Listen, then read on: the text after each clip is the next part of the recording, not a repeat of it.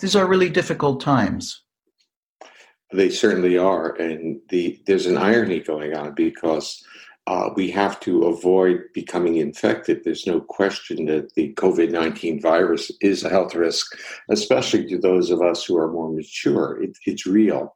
The question is the way that we need to behave to reduce that risk is really through social isolation. And this now creates this amazing paradox in our nervous system and our needs to interact with other people. Because as humans, our need is to connect and to co-regulate with others, but we're being told that this is not the right thing to do. So there are priorities, and the priorities are not to get infected, but there's also a priority of understanding the needs of our nervous system. So this is a counterintuitive situation where we cannot trust our instinct, our evolutionary instinct, because we have to do something different, not from coercion, but actually from understanding that social isolation is required at this point.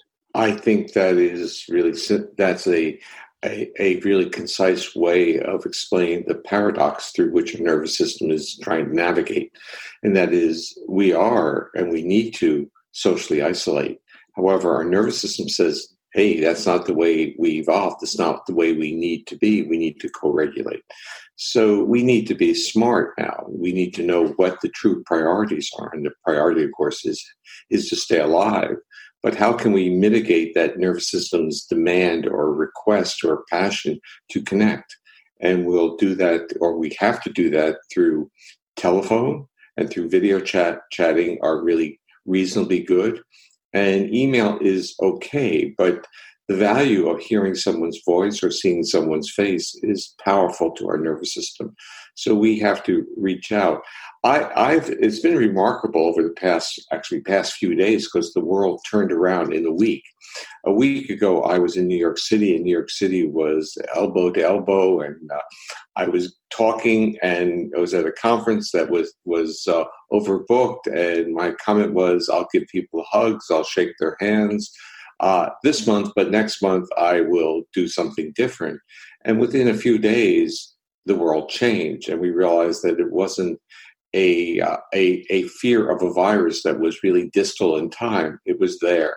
And we need to really take care of ourselves and to really monitor our body's need to connect, to give that person a hug, to smile, to be reassuring, to touch them on their shoulders or on their hands, to let them know that you were there to support them or with them.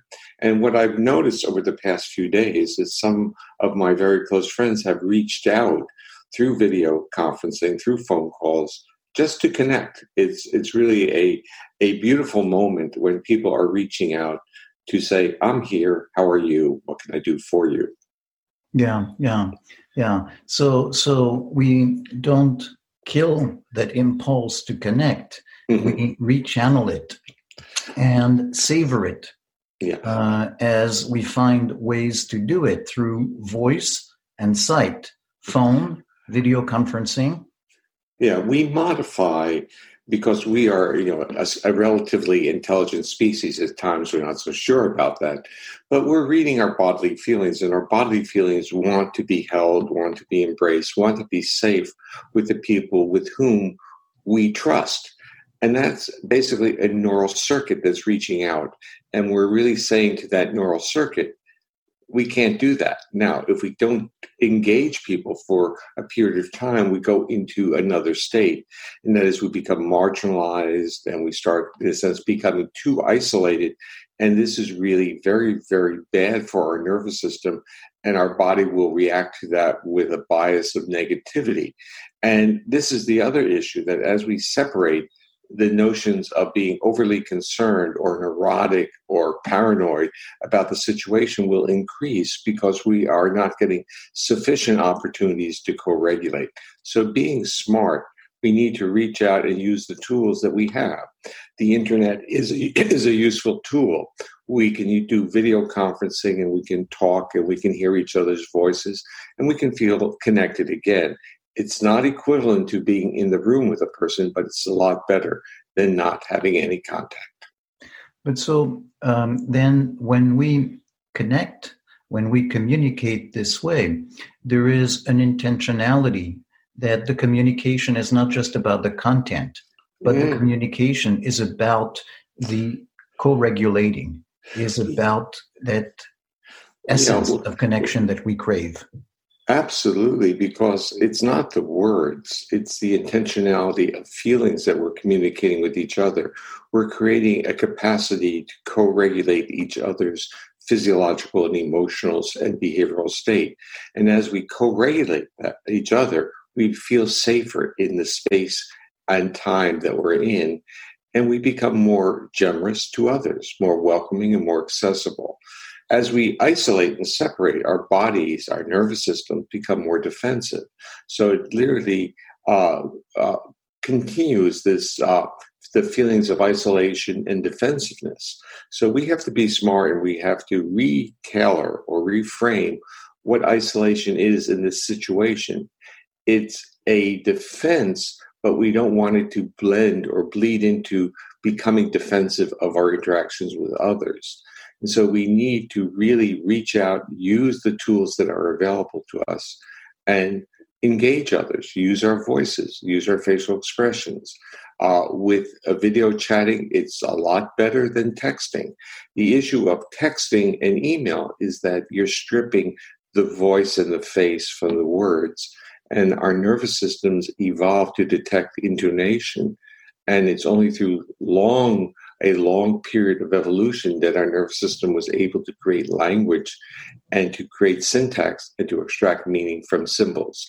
So we want to relate to each other on a very, almost a primitive level, and that is facial expressivity and intonation of voice. And we have the telephone for the voice, and we have video chatting for voice and facial expressions. And so maybe we can even go one step further than simply chatting on the phone or video conferencing, is as we are in communication, maybe consciously pay attention to what's happening in our body, and maybe communicating with each other that what we're doing is not just exchanging content, exchanging news, but that the process of co-regulating, for instance, as we talk, I am feeling my energy coming down a bit. I'm feeling more settling, a sense of settling and grounding, and noticing that.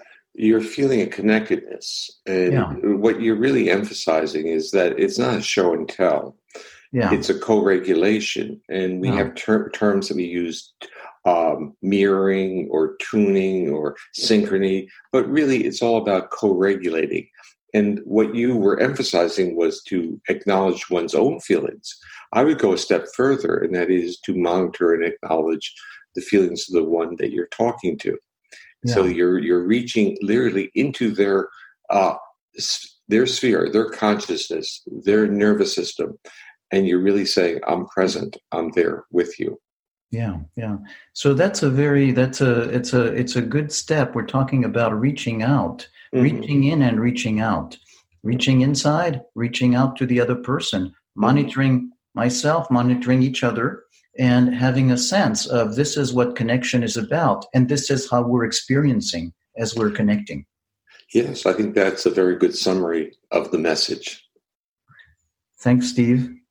You're quite welcome, Serge, and it's good to connect during this time with you. Thank you.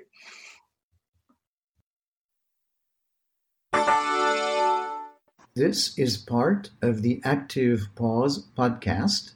To see more and subscribe to the newsletter, go to activepause.com.